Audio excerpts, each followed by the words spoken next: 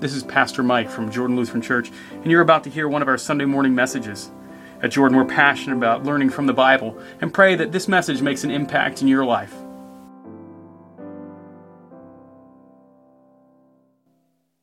Grace, mercy, and peace to you from God our Father and Lord and Savior, Jesus Christ. Well, as I was just speaking to the children this morning and having that conversation, what I want you to think of is of this gavel and think about the next few minutes that we spend together indeed could be viewed in this way. Court is in session. If you look at Luke 2, and I want you to go there, Luke 2, as it reads for us from verse 22 to 40, it's laws. Lots and lots of laws. Now you might just say, oh no, it's a beautiful story. It's Jesus' story where there's lots of things happening behind the scenes that probably you've glossed over because that's just not how you live. Now, how many of you have ever driven in a car? See, I can normally get you all together with me on that. Okay, now, in your driving a car, how many of you have ever heard that terrible, most terrible of sounds? Why are you all laughing about the same sound that you probably know what I'm alluding to? Whoop, whoop. Oh, yeah, okay. Yeah, there's several odd sounds.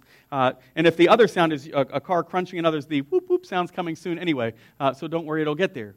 But you hear that ambulance, you hear that fire truck, you hear that, and you have one job. Do you know what that job is? You have to move out of the way.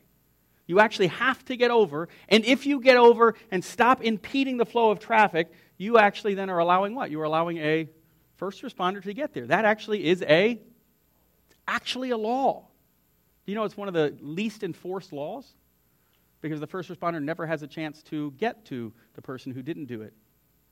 But sometimes they do. Like the day I was in a ride along with my brother, and he was there, and he got out in front, and other people had arrived to the scene, and a woman in front of him with his full lights and sirens blaring stayed at the intersection with a police car directly behind her and didn't move. So my brother radioed ahead to someone else and said, "Pull her over. I will get her." So she's just sitting there. So one officer the accident was already tended to just pointed. Goes like this. He goes, "We'll take care of this." If you wonder what police officers are at heart, they're just wonderful, kind people. He gets her driver's license and is looking at it and then asks me what I'm doing in college and am I having fun. So if you wonder what the police officer is doing and taking so long, he may just be speaking to his younger brother. And they may just be talking about like what happened that semester in college. So that's possible. I'm not saying that's always the case. But law-abiding, so this person gets pulled over. Well, in we go to Luke 2. We're not pulling anybody over because they didn't stop for a first responder, but we are talking about the laws. And as we get there, as you're in Luke 2, stay there in Luke 2, allow me just this moment to take you to setting for Luke 2. It's Exodus 13. The Lord said to Moses, "Consecrate to me all the firstborn." So stay in Luke 2. "Whatever is the first to open the womb among the people of Israel, both of man and of beast, is mine." Then Moses said to the people, "Remember this day in which you came out of Egypt, out of the house of slavery, for by a strong hand the Lord brought you out from this place." Remember, 400 years, approximately 400 years, they're in slavery. They're brought out, and the Lord then says through Moses, every time someone is firstborn, you've got to pay to redeem that person. Because that person, that animal, belongs to me, says the Lord. So not me, but belongs to the Lord. Now, this is vitally important as you go into Luke 2. Because as you go into Luke 2, what you actually have is you have a family living up to the law that God had instructed centuries before, more than a millennia before. That's what's taking place. So Moses is teaching the people here in Exodus 13, when things fall apart, which they invariably do, that's just kind of the way of the world, as they fall apart, remember God's good works. So when they fall apart, what are they supposed to remember? Don't worry, it's in big text. This is a giveaway. Egypt. Remember Egypt. Remember I brought you out. Remember I'm the God that does stuff. How many times has someone asked, well, where is your God? Remind them of the things that God does. God has done many things. Unfortunately, as modern-day Christians living in a world, we're like, oh, well, the Jewish people celebrate the Passover. The Jewish people remember coming out of Egypt. Guess who else remembers those things? Yeah, I do, because it's my story. And who else remembers it? 6 of you. 8, 10, 15. Good. Yeah, we're all together. A lot of you remember it, because it is the story of God caring for creation. Yes, I know it was unique to a people group at that time, but it tells you about who God is, His care and His protection. Now, the second half of the reading, as you move forward in Exodus, gets a little bit odd because it starts discussing things you don't know. How many of you have ever sacrificed a pigeon? On purpose. Yeah, no, that's true. Yeah, accidental car things that happen. You're like, oh no, what have I done? The first time I remember, you hit an animal and you look at your parents, you say, what have you done? You're like, did the squirrel make it? And they just look at you and they don't tell you. They just say, head nods. You're like, how did you know? They're like, that's the thump, son. That's what that was. You're like, oh no. And you learn a valuable lesson. But that's not what's happening here. Instead, we have animals dying, and it's just this odd thing. Now, verse 11 to 15, still in Exodus 13, and I'm not going to share it in its entirety, we've read it, talks about the ability to take a lamb, and then you would have to transfer. If it's a donkey, you have to transfer, because donkeys are what? Anyone know this?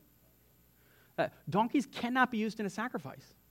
So they actually are not clean and viable set there. So a donkey is not acceptable. It's actually unclean according to Leviticus 22:19. Donkeys can't be used, so you have to substitute in something else. Hence, a lamb comes in. A lamb is worthy for sacrifice. Now, some of you are like, what in the world? We're getting too heavy. This just seems too much like we're in what? We're in court.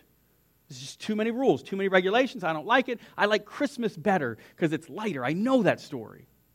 I know that you know that story. But I think it's worthy for us to set here a time to understand what's happening. What Moses is writing is that you can take that spot, that firstborn, and you can, ready? Redeem it. The Hebrew word is goal, a redeemer, someone who can purchase back that slot. But someone has to do it. Stuff isn't for free. When's the last time anyone buy furniture in the last 5 years? Okay. Did you ever ask them to give it to you for free? Did you try that? They looked at you and did exactly what you just did to me. Free. And then they come up, they have the other things though. Well, it'll be free for 24 months. Or like right now, it's the great thing. It'll be free until 2020. And you're like, oh, really? Like a family member nudges you. Yeah, that's just like a year and a day. It's a year and a day. It's coming. The payment's coming. Well, in this case, as we look in Exodus 13, we're taught who is it that can actually have this price? Who can pay this back? Now, it feels legalistic to start talking about animal sacrifices and other things because it's not your practice. None of you have probably been to a church that sacrifices animals.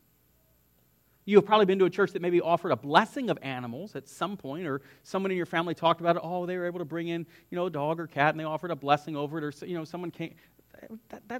There are a few Christian churches now who say, bring your dog or cat, it will redeem you. It's just far into our conversation. So when you step into Exodus 13 and you step into Luke 2 and this idea of sacrifices, for a lot of us, you know what we do? We gloss over and we lose what's actually happening here. We lose that there's actually this following the rules. Luke 2, which I have many of you sitting there, Luke 2, 22 to 24. When the time came for their purification, according to the law of Moses, they brought him up to Jerusalem to present him to the Lord. That is, they're bringing who? Jesus. So they bring Jesus up to Jerusalem. They bring him up. They're presenting him. Why? Because the law said so.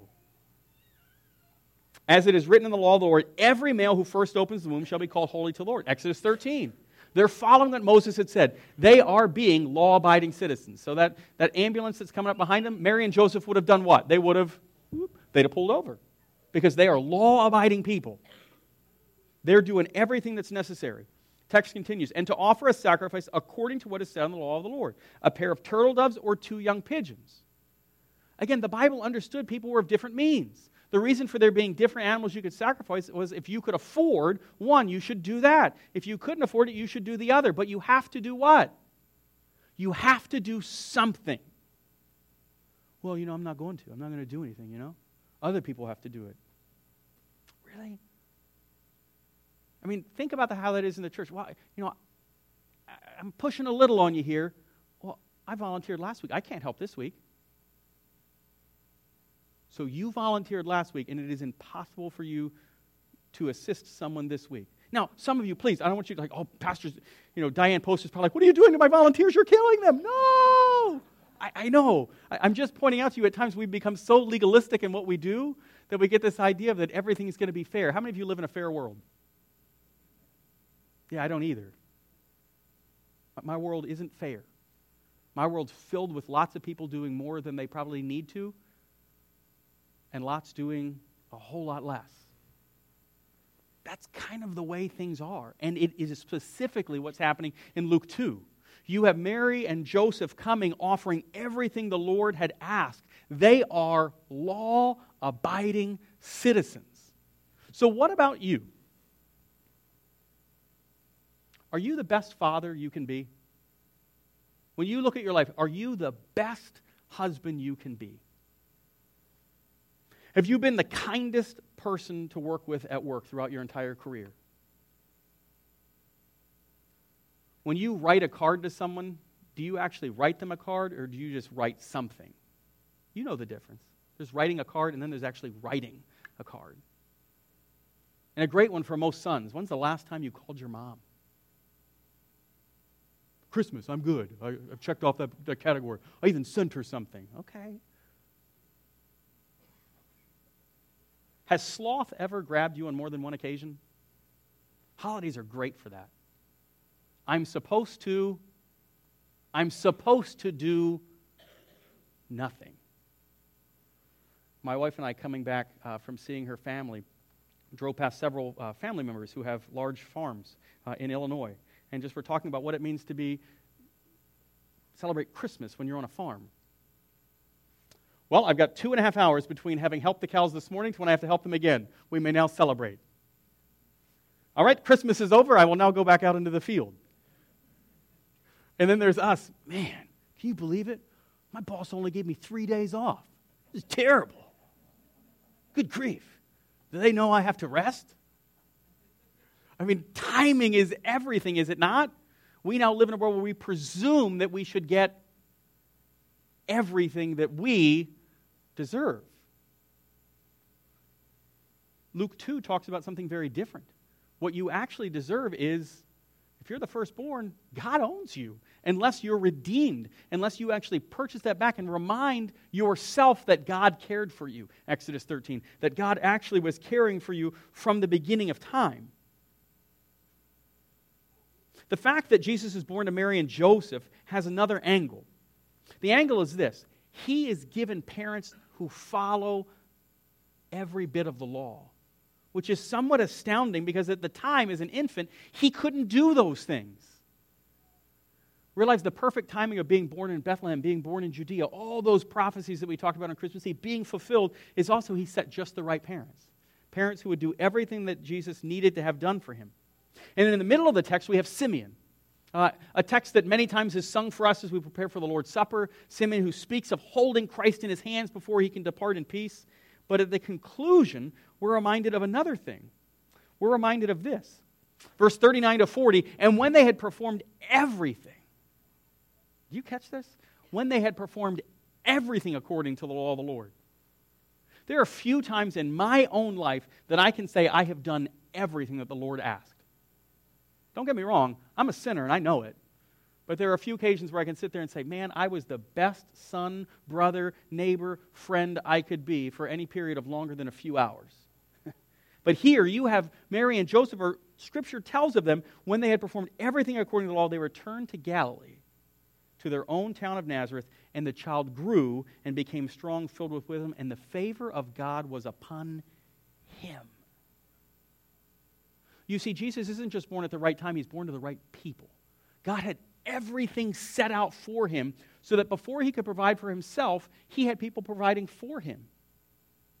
Your parents likely were not named Mary and Joseph, am I right? Maybe you got on one account, but you probably don't have Mary and Joseph being your parents. I'm not asking that your parents needed to be Mary and Joseph. Truth is, a lot of great people have parents who are nothing like Mary and Joseph at all. God does wonderful things with people whose experience is completely the opposite of what Mary and Joseph are. But it is very important for you to realize the child, God had everything set so that that child could live the perfect life for you. Truth is, the law isn't very kind to us. The law has a way of always telling you that you're doing something wrong. No one likes being called on the carpet. No one. No one likes being told that they're doing something wrong at all. Anyone get told they were doing something? You don't have to tell me what it was. Anyone get told they did something wrong at Christmas? Just in general. Yeah. Okay, a few more hands popping up. It normally happens anytime you get more than how many people in a room? Normally more than one. If it's just you in the room, it can happen. It's a little more awkward, and that's a different topic for a different sermon. But if you have more than one person, someone's going to tell you you did something wrong. And they may actually, this is the hardest part, they may actually have been, you ready? They may have been right. Doesn't mean you liked it. It's also possible they were wrong. I'm not trying to throw you all under on the count of what they were saying. It's realizing the law has a way of just telling us things we don't want to hear. My kids' new game in the car is reminding us of the speed limit. Like this is their game. Now they have no idea really to read what's happening on the odometer. It's just, hope you're going as fast as you can. Number changed. Hope you're going slower than you were. I mean, it's, kind of funny things of just reading out the numbers. It's wonderful. But there are things you can learn in that. There are ways that you can understand what's happening. So as you walk through the Christmas season, what I want you to remember is this account from Luke 2 that you normally hear on Christmas Eve has the rest of the story. It's Jesus doing every single thing that you couldn't do yourself. Jesus went to the temple, just as Exodus 13 said, and he was offering, well, in this case, his parents are offering on his behalf everything that God asked. Jesus is a Jew among Jews. I am a son of God. I am a daughter of God. I am redeemed. Put that away. You see, when you understand that you have a law-abiding citizen in Jesus Christ who lived everything for you, the accusations will never, ever hit their target. They only hit their target when you allow them to. And the only way you'd allow them to is if you allow Jesus to slip away from you, to allow his righteousness to somehow be in the back of your mind and not in the forefront. You have the law-abiding person in Jesus Christ who's done everything. So when someone asks you in the face of trouble, why is it that you're smiling? You can actually tell them, because I'm loved. And I am loved by the one who conquered death itself. And some of you are like, well, that got preachy awfully fast. Stop calling that preachy and start calling it reality. That actually is what God has done for you. As Christians, at times we're like, well, I don't want to tell them a sermon. Do it. Tell them a sermon. Because the truth is, without them knowing what God's done, they are already, you ready? They're going there, to hell in a handbasket. That's troubling to me. But we've gotten very comfortable not expressing that. We've just expressed this whole, well, I'll just get them there on Christmas. And then it's your job, Pastor. Yeah, I did the best I could, but I also know who does all the heavy lifting in the church. Oh, you should know this by now. I've not done well. God. God does the heavy lifting. God does the motivating. God moves through the Holy Spirit. God works through his word. And we might just be so lucky that we have some great church members and pastors and volunteers and others that work alongside of him. But the heavy lifting's always been done by God. Who did the heavy lifting in Luke 2? God. Who did the heavy lifting going to the temple? God. God set everything at just the right moment, at just the right time, so that we might be able to say, I'm a law-abiding citizen, even though I have my doubts, even though I have my questions. As we walk in the coming years, we start walking through every book of the Bible. Get ready. I hope it's fun for you. I do. When we start next week in Genesis, we're going to lay out some ground rules, how we read the Bible, what the Bible is actually saying, what its central messages are. And you know what those central messages are? And you're going to hear it 2 weeks in a row, but you need to hear it as we close this morning. God speaks in two major ways. He speaks in his law to show you how it is that he would have you live, and he speaks in his gospel to give you that greatest gift of all, eternal life. And we're going to walk through that balance, just as he did here in Luke 2. He spoke and said, here's the law, and you got to live up to it. But when you can't, I'll do it for you. And then he speaks in his gospel and says, I've got you no matter what. Just don't ever let me go. And if you do, don't worry. I'm still holding on to you because I've made you mine in the waters of baptism, and I feed you every time you come to that table because I am the Lord your God. I am the Alpha. I am the Omega. Amen. We're glad you've connected with us online and look forward to the opportunity to see you in person. On behalf of everyone at Jordan, we hope you will join us as we gather in worship of our Savior, Jesus Christ, every Sunday morning at 9:30 at Beaver Creek Cinemas in the Peak of Good Living, Apex, North Carolina.